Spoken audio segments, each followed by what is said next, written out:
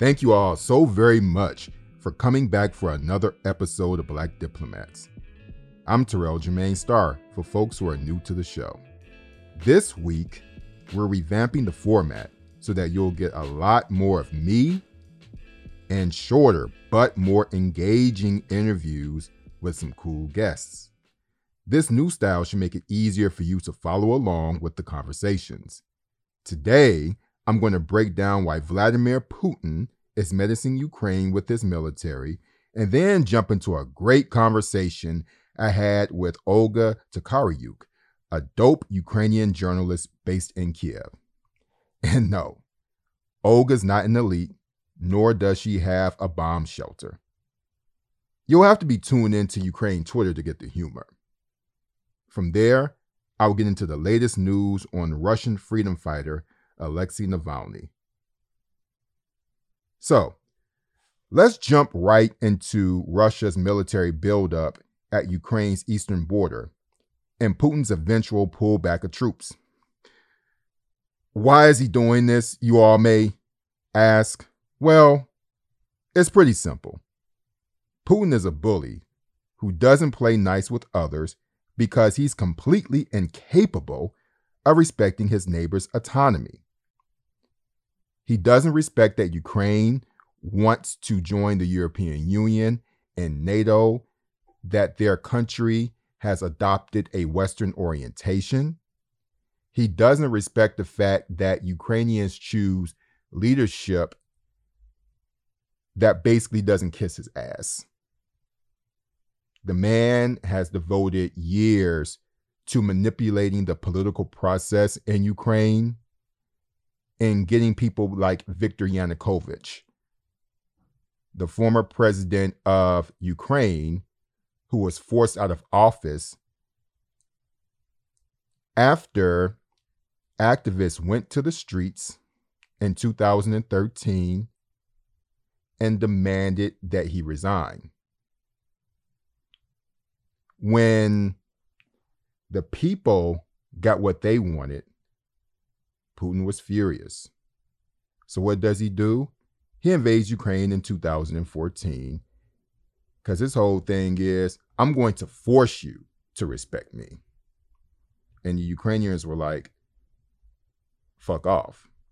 And so Russia, in return, said, oh, you want me to fuck off?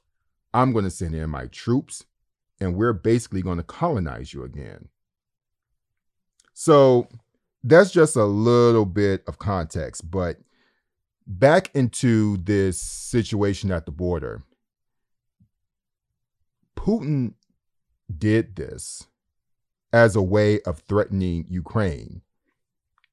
For those who don't know, Russia has one of the most elite militaries in the world, and they have more resources than most militaries on earth. And compared to Ukraine's military, even though it has improved and reformed over the years, it's no match.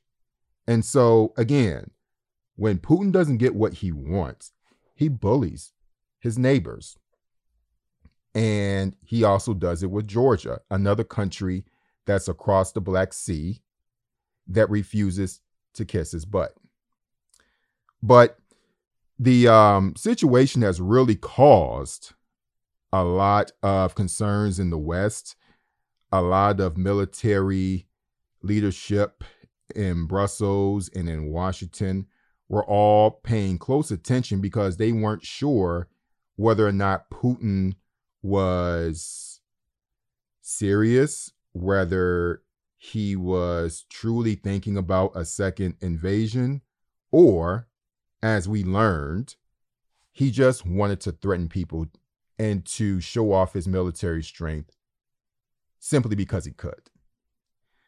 So what's really interesting with all of this is that there are thousands of people who went to the streets around Russia in protest of Alexei Navalny's imprisonment, which I'll get into later in the show.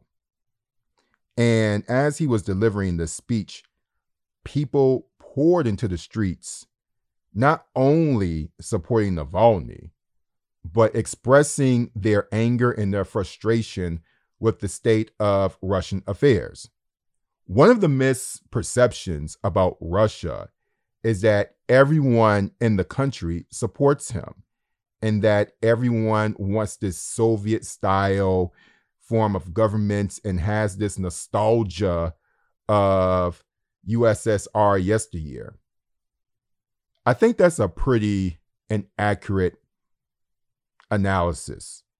Russian culture and Russian politics and the society, it's all very complex. And because Putin has waged such an authoritarian rule over the country, we really don't know how Russians would respond if they truly had the option of choosing different leaders. We really don't know. So all of this is happening as this Russian military buildup is taking place. And of course, when Putin talks about this red line that the West better not cross because we will protect ourselves against threats internally and externally, which basically means that NATO and the European Union, the closer you get to our borders, the more I'm going to greet you with our troops. Ukraine is at a unique crossroads where they are going through their own shifts of democracy and trying to figure out what works for them. And what's really interesting about this moment, about this year, is that we are approaching the 30th anniversary of the fall of the Soviet Union. Yes, this year will mark 30 years since the Soviet Union fell, 1991. Yeah, most definitely. So the thing that you all need to know is that Ukrainians are used to this. Ukrainians are used to Putin every few months or so making these threats of military force. They are used to Putin constantly threatening Ukraine's leadership that if they advance in their desire to join NATO, it will produce long-term consequences, which is basically a threat of military invasion, which we know that he has no problem doing. So think about this. I think we really need to ask ourselves, why does Putin use the military instead of diplomacy? It's a question that a lot of imperial countries ought to be asked, including America. A lot of people don't want to make that comparison, and they would bristle at me making that comparison. But America is an imperial country, and so is Russia. And they both have a problem with bullying people who they don't like with their hardware. But we're talking about Putin right now, right? Why is he doing it? And the reason is pretty simple. He doesn't know anything else. And the Ukrainian people are not buying what he's selling. He is selling this Ruski Mir. He is selling this Russia world that if you join our union, if you join my sphere of influence, this will bring you vitality. This will political vitality. It will bring you economic strength, etc. But there are many Ukrainians who are looking at 2014, where much of the eastern part of their country has Russian tanks.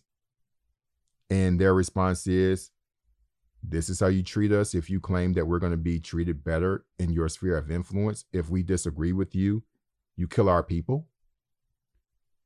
You send troops to our soil, little green men. So in response, Ukraine was like, Nah, I'm good.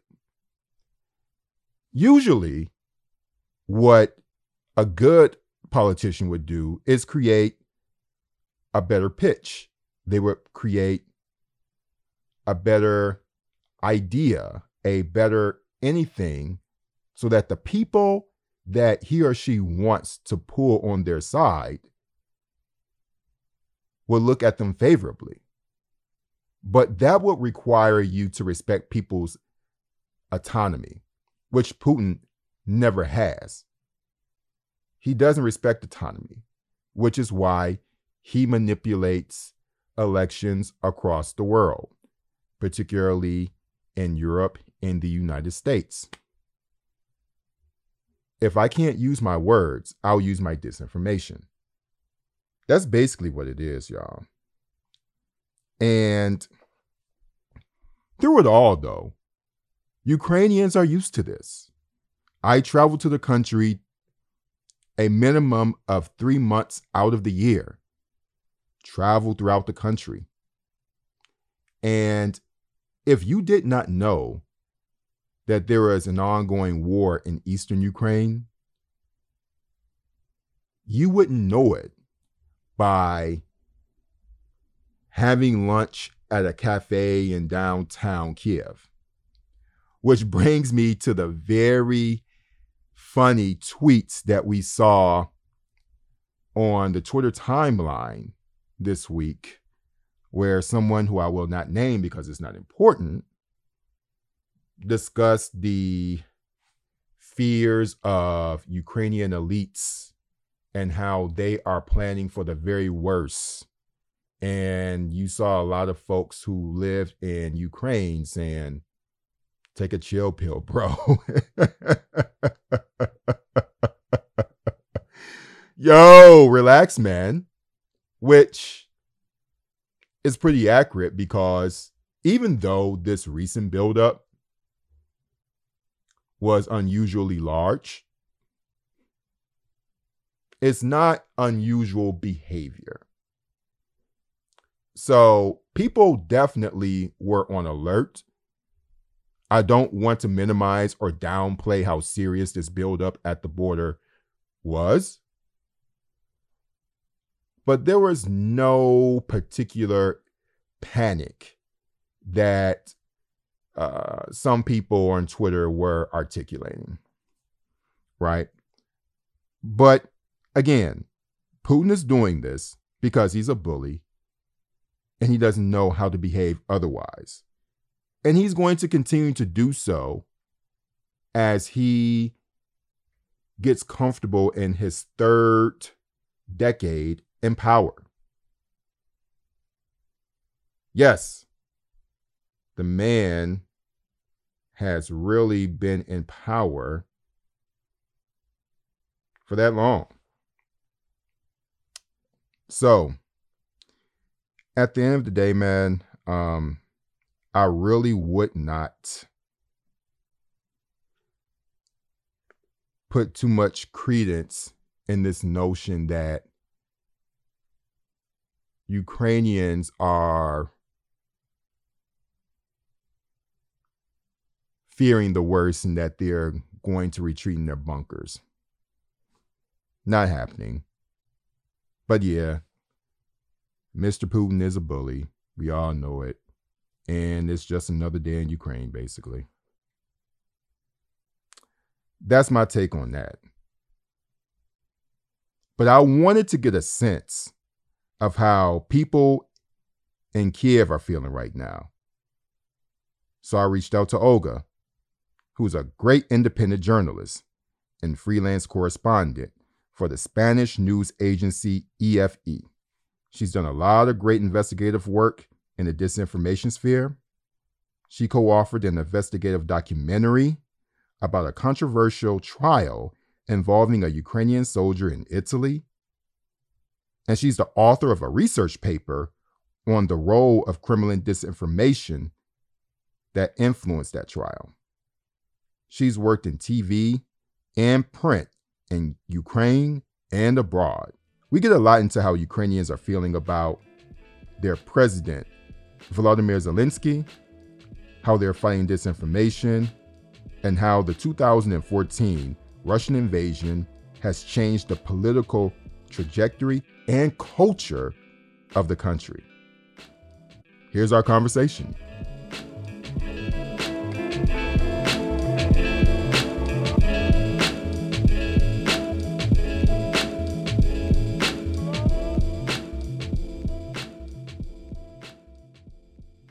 Thank you for coming on, Olga. I have always wanted to meet you. You are the documentarian and reporter extraordinaire. So, yeah, welcome to Black Diplomats. How you doing? Thank you. I'm very happy to be with you today. Well, I'm fine. How are you doing? I'm great. I'm in New York. I'm not among the elites, but but yeah, there's a lot to talk about with Ukraine right now. The news that we have in America is that there is a major buildup of Russian troops at the border. And the numbers are varying, but you have the numbers of 100,000, perhaps more, a little bit less. And for those who aren't familiar with the politics of Ukraine and Russia, this tension has been going on since Russia invaded Ukraine. And so this is another escalation by Russian President Vladimir Putin. But the main thing is, since you're based in Kiev, just tell us what the atmosphere is amid this news. Yeah, well, I can tell that there is absolutely no panic. Although, yeah, I have to say, I'm not daily communicating with the country's elite, so I might not be aware if there is some panic among the elite. But in the circles I communicate with, I'm in touch with, I mean, okay, journalists, activists, parents of my kid from her kindergarten, there's no panic. So people are just living normal lives, of course, corrected because we are in a lockdown. So there are some limitations related to that. For example, like public transport is closed. So maybe you don't hear what people talk about in marshutkas or on the metro. Maybe that's why I'm not like also like feeling any panic. Sure, Ukrainians are used to live under constant threat of Russia since 2014 when it became its aggression. So yeah, we just in case, me and my husband, we just checked the nearest bomb shelters just in case, and we keep our documents ready and our most necessary belongings, like if we have to evacuate. But fortunately, for now, it seems there's no like imminent threat, at least here in Kiev. I don't know about you, but anytime I go to Kiev, it feels like a vibrant cosmopolitan city, and no one talks about the war. I do want to ask you about Putin's speech and how that was received. There was a lot of menacing in Putin's remarks and a lot of threatening, a lot of bullying, which is usually Putin's attitude. So, how did people receive that speech in Ukraine? Just one word: boring.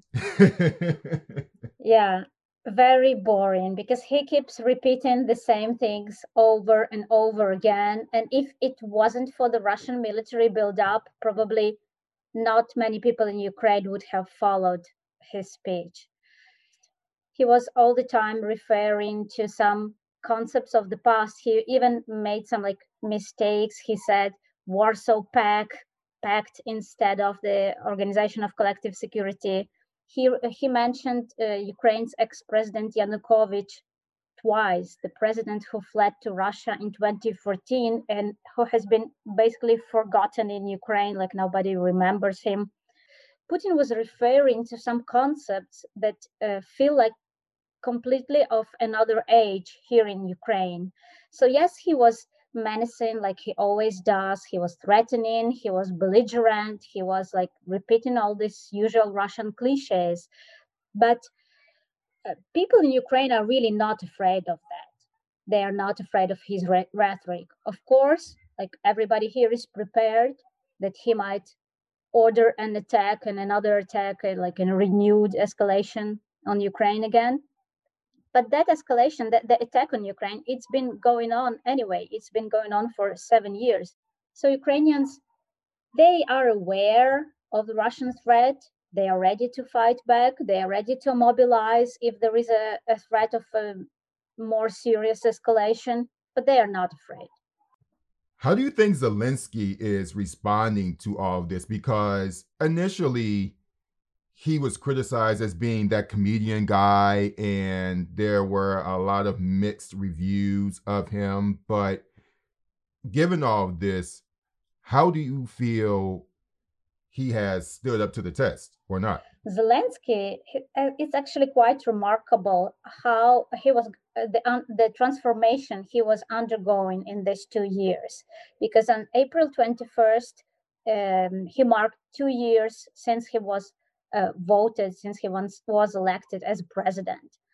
So in these 2 years, he has undergone a remarkable transformation from this a person, a candidate, a politician with very vague ideas who didn't make like any clear electoral promises. He was very vague until the last moment. And when he was during his first year in office, he was very pacifist. He was very willing to compromise.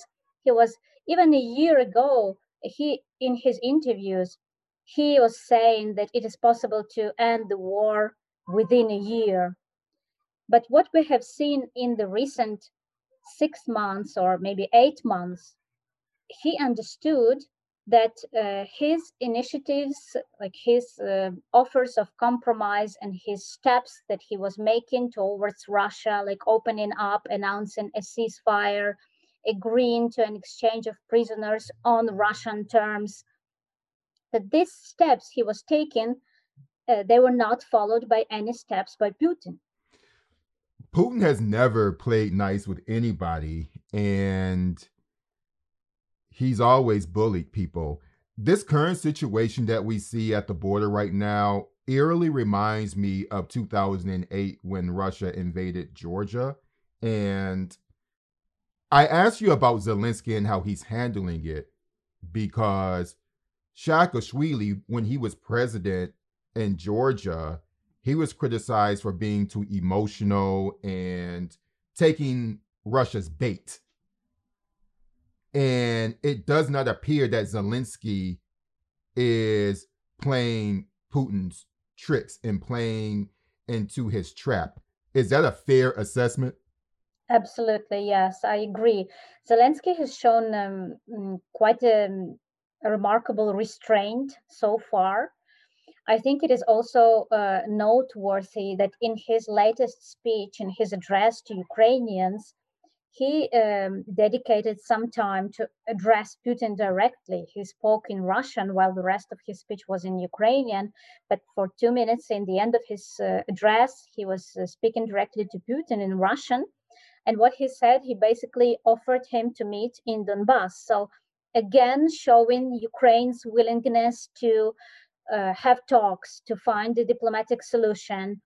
Of course, there was no response from Putin, as there were no response from the Kremlin to Zelensky's offers to have a call to discuss that were going, these attempts were there since the end of March, and there was no response from the Kremlin. So again, no answer to that Zelensky proposal to meet in Donbass. But at least it shows the world that Ukraine is willing to negotiate, that Ukraine is open to dialogue, that all Russian claims that Ukraine is acting aggressively or that Ukraine is provoking are not true. I want to talk more about you now because you are one of the best disinformation experts I know when we're talking about Russian propaganda, particularly how it's targeting Ukraine. And you recently published a research paper. It's titled "The Battle of Narratives: Kremlin Propaganda and Disinformation in the Vitaly Markiv Case in Italy." So, take our listeners through how you got involved in that project because it's taking you to Italy and it has really opened up a greater understanding of the Kremlin's propaganda machine. Yeah, that's very interesting because Italy has always been like it has a special place in my heart because I studied there. I graduated, I got my master's from the Bologna University. I lived in Italy for 3 years, and I just returned to Ukraine several months before Maidan started, and then I began like covering Maidan for the Italian media, and I established this like relation with Italy also on a professional level. And for the last 3 years, I was following this case, which is a very remarkable. It is very underreported in the English language media. Well, there were some articles in the New York Times, in the Washington Post, but apart from that, like almost nothing was published in English. So this is about this Ukrainian soldier named Vitaly Markiv, who was arrested and convicted by the first instance court in Italy for murder of the Italian photo reporter Andrea Rocchelli. He was given 24 years in prison, but it turned out that the evidence against him was based partly on Russian propaganda sources. So in court, the prosecution quoted Russian propaganda resources such as RT and Russian Spring as evidence. Wow. And Wow. yeah, and in the whole narrative about that case in the Italian media, it was also very heavily influenced by Kremlin disinformation narratives about Ukraine. For example, like the cliches, the disinformation cliches that Ukraine is full of Nazis and that there is a civil war in Ukraine, that Russia has nothing to do with what was happening in Donbass.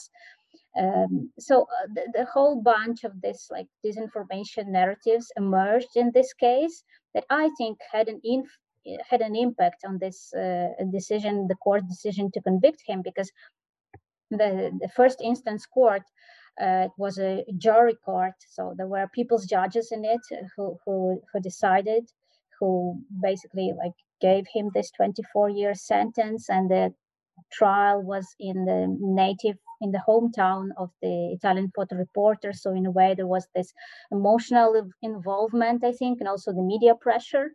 And the Italian media organizations were also on the side of the prosecution in this trial.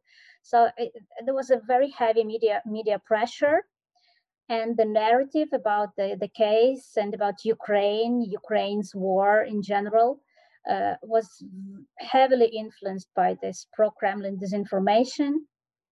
Well, in the end, everything went well for this Ukrainian soldier. In the appeals court, he was acquitted, so he's now free. He returned to Ukraine.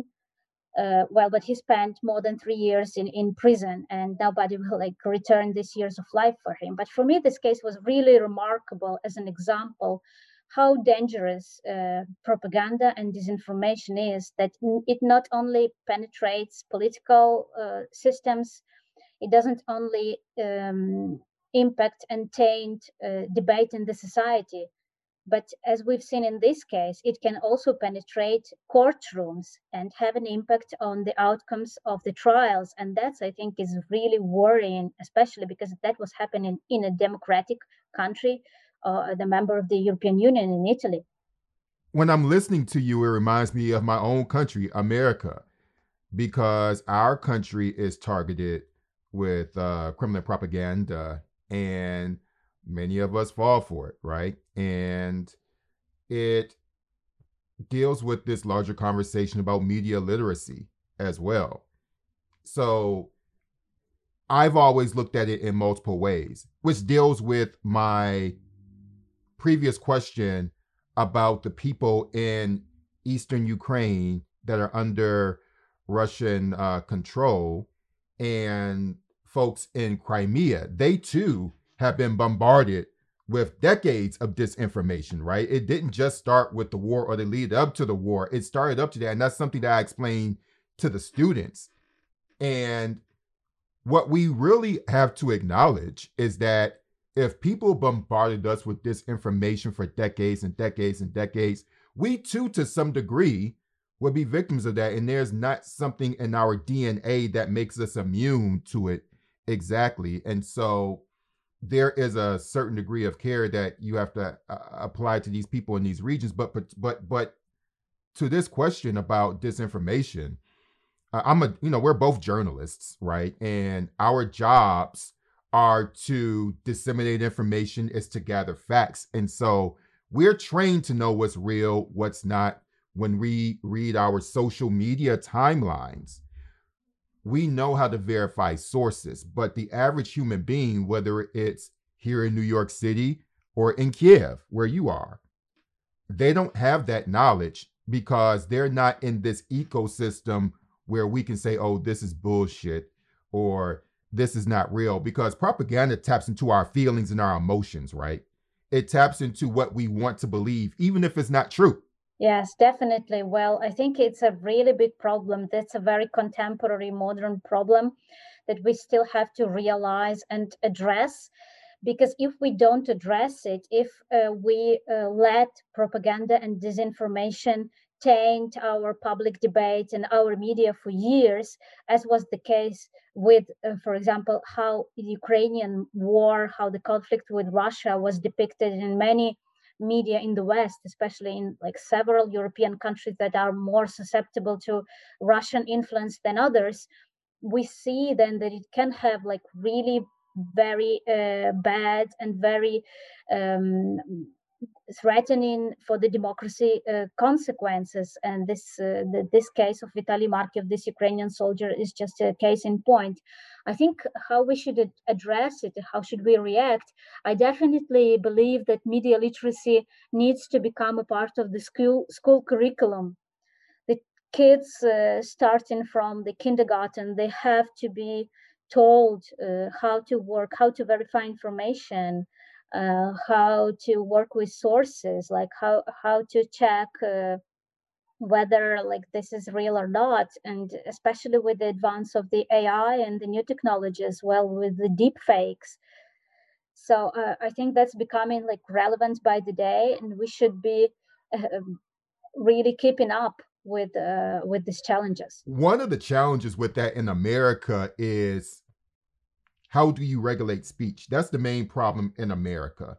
And that's a trickier issue, I think, in the sense that if you have Newsmax, for example, or name any other entity that spreads lies, right? They just flat out spreads lies.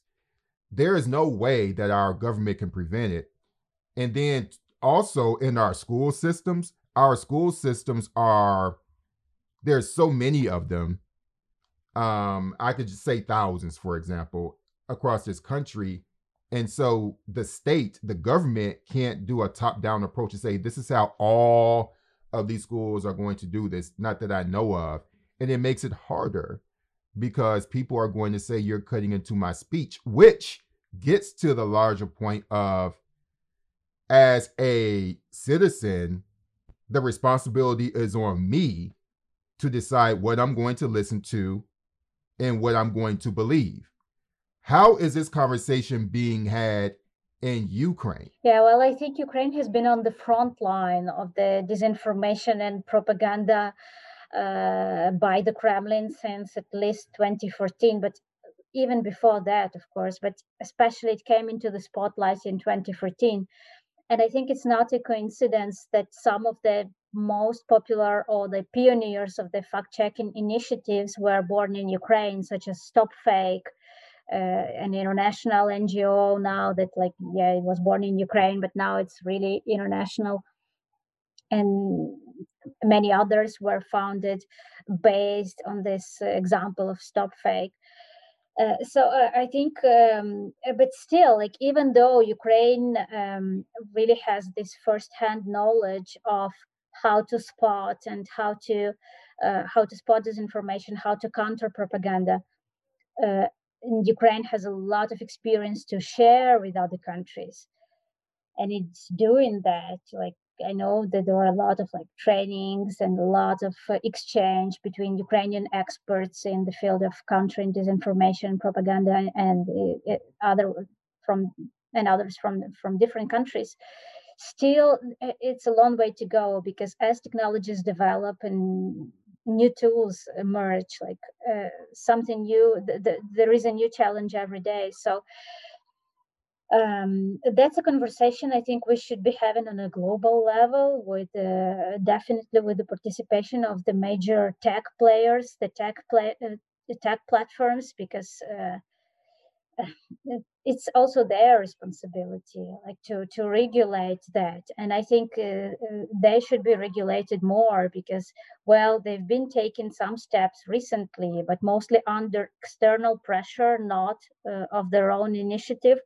But I think this is not enough. Yeah, I'm delving more into this topic of disinformation and how to combat it. Like recently, yeah. Before I was like only like mostly doing like journalism, foreign news, international relations, but during like my work on this case of Vitaly Markiv, I really got interested into this issue of disinformation and how it can impact like political process, societies, and even the trials. So I'm trying to figure that out myself, but I think it is important to raise awareness, to talk about that on different levels. Ukraine blocked Contactia years ago. And we know that you can access this platform through VPNs, but the government took a step in blocking this platform. Now, that's something that we can't do in America. We just can't go to Facebook and say, we're going to block your, your access to people. It was interesting. Now, I personally was okay with that decision. And I wrote about that I wrote about that move when the Ukrainians did it. It's just interesting to see how different democracies handle disinformation. So they're saying flat out, we're just going to block these particular platforms and move forward. Because I know if you were to say, we are going to cut this particular platform, First Amendment issues will be raised again, because, again, it comes around speech. It comes around to freedom of speech. And I think the next step is, what if the speech that you're saying freely is a lie and it causes harm and damage? I want to end by asking you about, as a Ukrainian, as a young Ukrainian woman who has devoted your life to the betterment of your country through media. What How optimistic are you that Ukraine will move into its next phase of development? Because we're going into the 30th anniversary of the fall of the USSR this year, right? And so I think there are so many symbolisms about that, particularly as we think about Ukraine. Yeah, well, definitely. Yeah, this year Ukraine will celebrate 30 years of its independence. And yeah, it's been a long way, but still a long way ahead. I think Ukraine can be really proud that, yeah, well, it has its problems, and there are still a lot of things to be done, a lot of reforms to be implemented, and the fight against corruption is not over. But I think Ukraine can be proud that it's a democracy, which is not that common among the states of the former Soviet Union. Well, apart from Ukraine and Georgia, basically only Baltic countries are democracies, and they are parts of the EU and NATO. So not that many countries of the former Soviet Union are democracies, but Ukraine is. That's, I think, the major achievement, and the thing I personally cherish and value the most. Ukraine has a very diverse civil society, very strong civil society. The government is accountable to people, and it's with every passing year, with every government, it's becoming more and more accountable. It reacts to people's needs and people's demands. Ukrainians, there is a freedom of speech in Ukraine. For me as a journalist, it's very important. Of course, well, uh, there are some problems, and there are sometimes attacks on journalists. There are definitely problems with the attacks on members of the civil society, and there are, of course, big problems with the independent judiciary. And you probably know that there were protests in Ukraine in recent weeks and months demanding judiciary reform, which I think is number one priority now for Ukraine. But it's been changing. I see a lot of changes in Ukraine.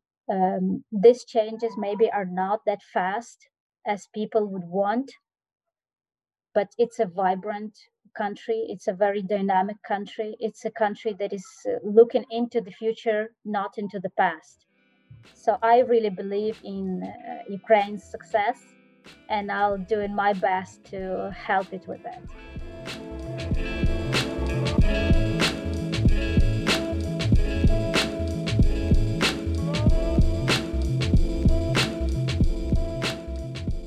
So, no one is panicking. The elites can rest easy. Putin has had his temper tantrum and pulled his toys away from the Ukrainian border. And yeah, to a Soviet-style authoritarian, tanks are, in fact, toys. Now, he can spend his free time abusing Alexei Navalny, who is serving 2.5 years in prison on politically motivated charges and is now battling serious health issues. I couldn't find a better person to help update us on the particulars of what's going on with Navalny and his team than Eilish Hart, news editor at Meduza and Ukraine editor at Bear Market Brief. Eilish, so welcome to the show. There's a lot that's been happening with Navalny over the past 48 hours. He was on a hunger strike until his doctors urged him to call it off, which he did. He announced it on his Instagram account. So there's a lot going on that we don't know about. So just update us on the latest, since you've been following this since forever. Yeah, no problem. Thanks for having me. So yeah, like you said, this morning, Alexei Navalny called off his hunger strike after 24 days. And he did this for two reasons. So the first reason was at the insistence of his doctors. So yesterday they published a letter urging him to call off his hunger strike because they had received the results of medical examinations that he had undergone earlier this week. These medical exams were conducted by civilian doctors at, just a regular state hospital in the Vladimir region. So this isn't, information coming from prison doctors. And his private, personal physicians looked at these examinations and these test results, and they said, this is as close as you're probably going to get to an independent medical exam. And we believe the correct tests have been conducted to have a course of treatment for you, and you should end your hunger strike now. So this morning, like you mentioned, he, made the announcement that he was calling off his hunger strike. He said he did this on the advice of his doctors, and also because a number of people had announced hunger strikes in solidarity with him. So he didn't want to be responsible for anyone's, personal suffering. And then later in the day today, his doctors released a second letter. It was published by Novaya Gazeta. And they were saying, and what they said in the letter was, they're glad he's called off his hunger strike. That said, they still believe there's, a risk to his life given his symptoms and the way his condition has deteriorated. And so they're calling for him to be transferred to a civilian hospital in Moscow for treatment. And they are also saying that they'd like to see kind of like a panel of specialists put together to treat him, because they are very, very worried about the state of his health. And they are, saying he's at high risk for very serious complications, kidney failure, another coma, things along those lines. So it's good that he's called off his hunger strike, but, his health had deteriorated pretty significantly. He's lost, more than 30 pounds in prison. And even before that, the state of his health wasn't good. Prison doctors diagnosed him with herniated discs. He's talked about pain in his back, numbness and pain spreading to his arms and legs. And coming off a hunger strike isn't easy. So I don't think we're going to see his health, get better quickly. Navalny was sentenced to prison earlier this year during a controversial trial that pretty much most Western governments deemed as rigged, right, and unfair. And a lot of people were also surprised that Navalny was jailed, because people assumed that if he was in jail, that it would actually make Navalny a more sympathetic figure to the public, more than before, and that it would be easier if he was just free and being basically a very outspoken critic who really could not threaten Putin. And so, what's the pulse of how Navalny's imprisonment has influenced the opposition movement as well as everyday Russians? Sure. I think, okay, I might argue with you about people being surprised that Navalny ended up in jail. I think when he, announced or said that he was planning to return to Russia after spending, 5 months in Germany recovering from, a poisoning attack, the Russian government made it really clear that they didn't want him to come back. They pressed new charges on him. They, dug up old parole sentences and accused him of various violations, which is why he ended up in prison. So I think a lot of people, fully expected that he would wind up in jail, although I understand what you're saying in terms of the fact that it runs the risk of making him seem more sympathetic. I think this has really raised his profile internationally, which is something we can talk about. Inside of Russia, this has done a couple things. So it has raised his profile inside of Russia. As you probably know, prior to Navalny's poisoning, Russian state media pretty much had an unspoken ban on mentioning him. The Kremlin spokespeople didn't say his name. They used various pseudonyms to refer to him. Now there's basically been, for several months, a television blitz against him. So a lot more people know who Navalny is. They don't necessarily have a good impression of him. What's kind of interesting to look at is, opinion polling. So from independent polls, the independent pollster, the Levada Center, conducted surveys back in February, around the time that Navalny had his trial. And a lot of people were aware of what was happening. They knew about the trial, but his approval ratings were still quite low. And that's approval for his activities, right? Like the anti-corruption work he does, things like that. So there was, pretty high disapproval for what Navalny was up to, even though people, now more people know who he is. On the other hand, kind of attitudes towards Navalny, as opposed to approval, just how people feel about him in general, was pretty neutral. Around like the 50% mark, you've got people saying like, we don't know how we feel about him. More recent polls in March showed very high awareness about his case.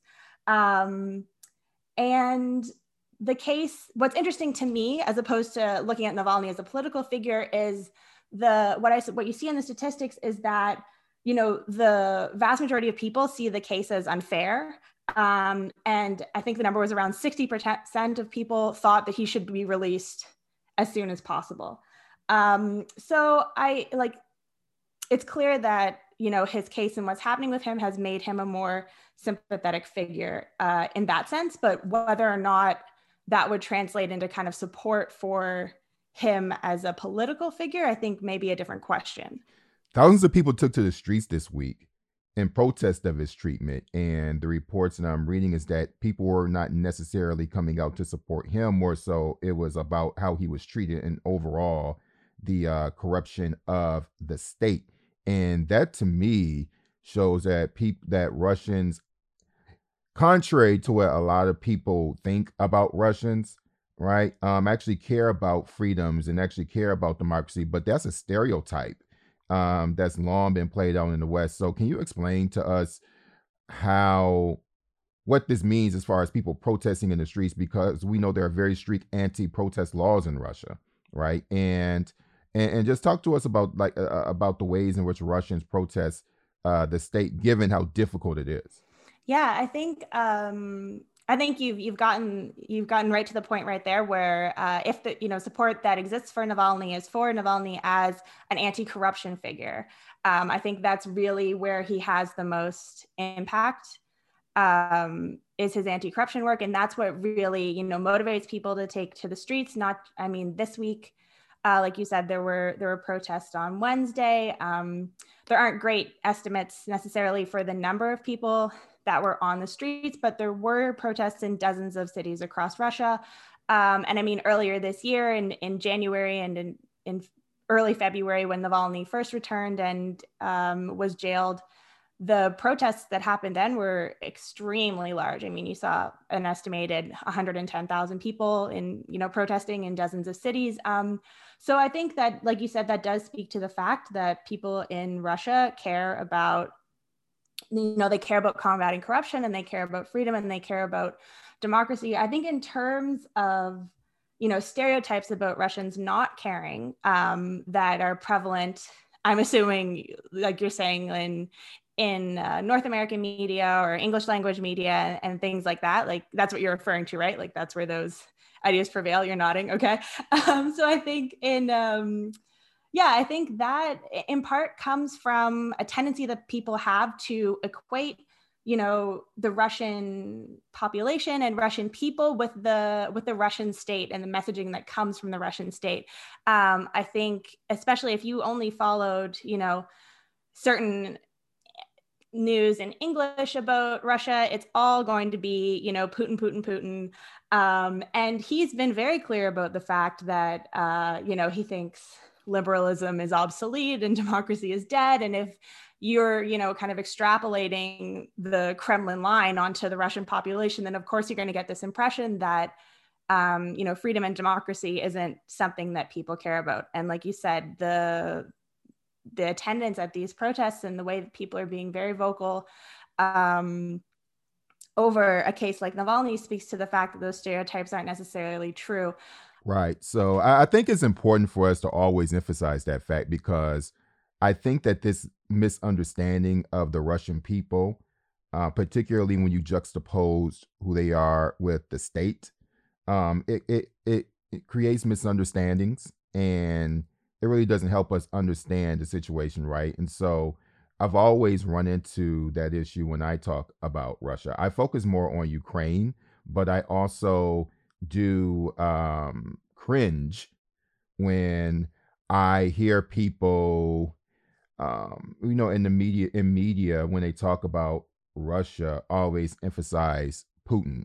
I sometimes, when I talk about Russia, if I'm in a classroom now, obviously this is pre-COVID, I write Russia on a on the board, and I say, tell me what you know about this country, because since 2016 we've been experiencing Russiagate, right? We've been experiencing mirage media stories talking about Russian interference. So I said, you can't talk about Putin, you can't say code, you can't say Siberia, you can't say Moscow. And I just give them about 10 words that they can't use. People can't come up with anything. Yeah, I mean, I think it's difficult at times, especially if you're only following, certain media or media that only comes out in English. I mean, it's also a challenge for editors, right? Like, when people hear about Russia, they love to hear a story about Putin. They love to hear a story about a bear in Siberia. It's what they're expecting.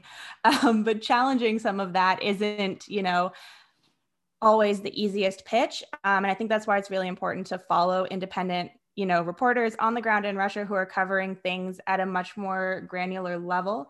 That said, I mean, I think in terms of, if you want to dig more into what Russian people care about, I think, the messaging, that's the wrong word. But I think, what we're seeing right now is a real economic concerns. Like, people are very concerned about falling standards of living. People are very concerned about, the prices of, everyday products, like buying groceries, feeding their families. And of course, this is happening kind of around the world amid COVID. But I think, it paints a very different picture of Russia if you look at it from a social level, as opposed to what's happening, in terms of like the high politics and trying to decipher what the Kremlin's up to. For those of us who don't understand Russian, where can we go to get news about what's happening if we don't just want to hear about Putin all the time? Of course, we want to be informed, but what are some sources that you would recommend for us? Yeah, for sure. So obviously, Medusa in English can be your one-stop shop for all things Russia. We're covering, we curate our news for an international audience. So we do think about, what people would be interested in, but we're also translating long form reporting from people who are on the ground, which gives you, like I said before, kind of a more granular view of what's going on. Novaya Gazeta has an excellent English language newsletter where they summarize some of their reporting, and they're one of probably the most well-established independent or kind of opposition-leaning newspaper. So they do a lot of really interesting journalism. At the same time, there's a lot of interesting investigative outlets, and some of their longer investigations come out in English at times. So iStories Media, for example, whose editor was just, subjected to the FSB raiding his apartment. A lot of his reporting has been translated by their investigative partners with the OCCRP. So those are some places to start for sure. And of course, there's the Moscow Times. They do great reporting on Russia in English. It's a little Moscow centric, but it'll get you started. Right on. I really appreciate you coming on to talk to us. I mean, I read your newsletter for sure. Like anytime it comes out, it's really great. And I recommend people follow Eilish on Twitter. And what's your handle? At Eilish Hart, Hart. Excellent. Good. So thank you so much for coming on the show. Thank you for having me.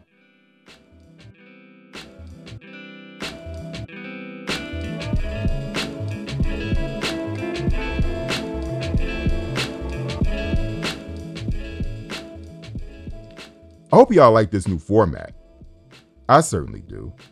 But I want to hear what y'all think. Let me know your thoughts on social media, namely Facebook, Twitter, and LinkedIn. If you like this episode, please go to iTunes or your favorite podcast platform and leave me a 5-star review. Then go on to our Patreon and support me there. I really want to expand my show offerings to include feature-length audio stories and explainers. But those things cost a lot of money and require a lot of time and effort.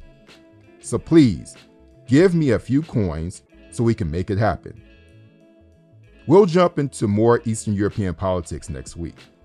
I'm also open to what you think I should discuss and who I should interview for the next show. Again, hit me up on Twitter with suggestions. All right, y'all. We'll meet up again next week.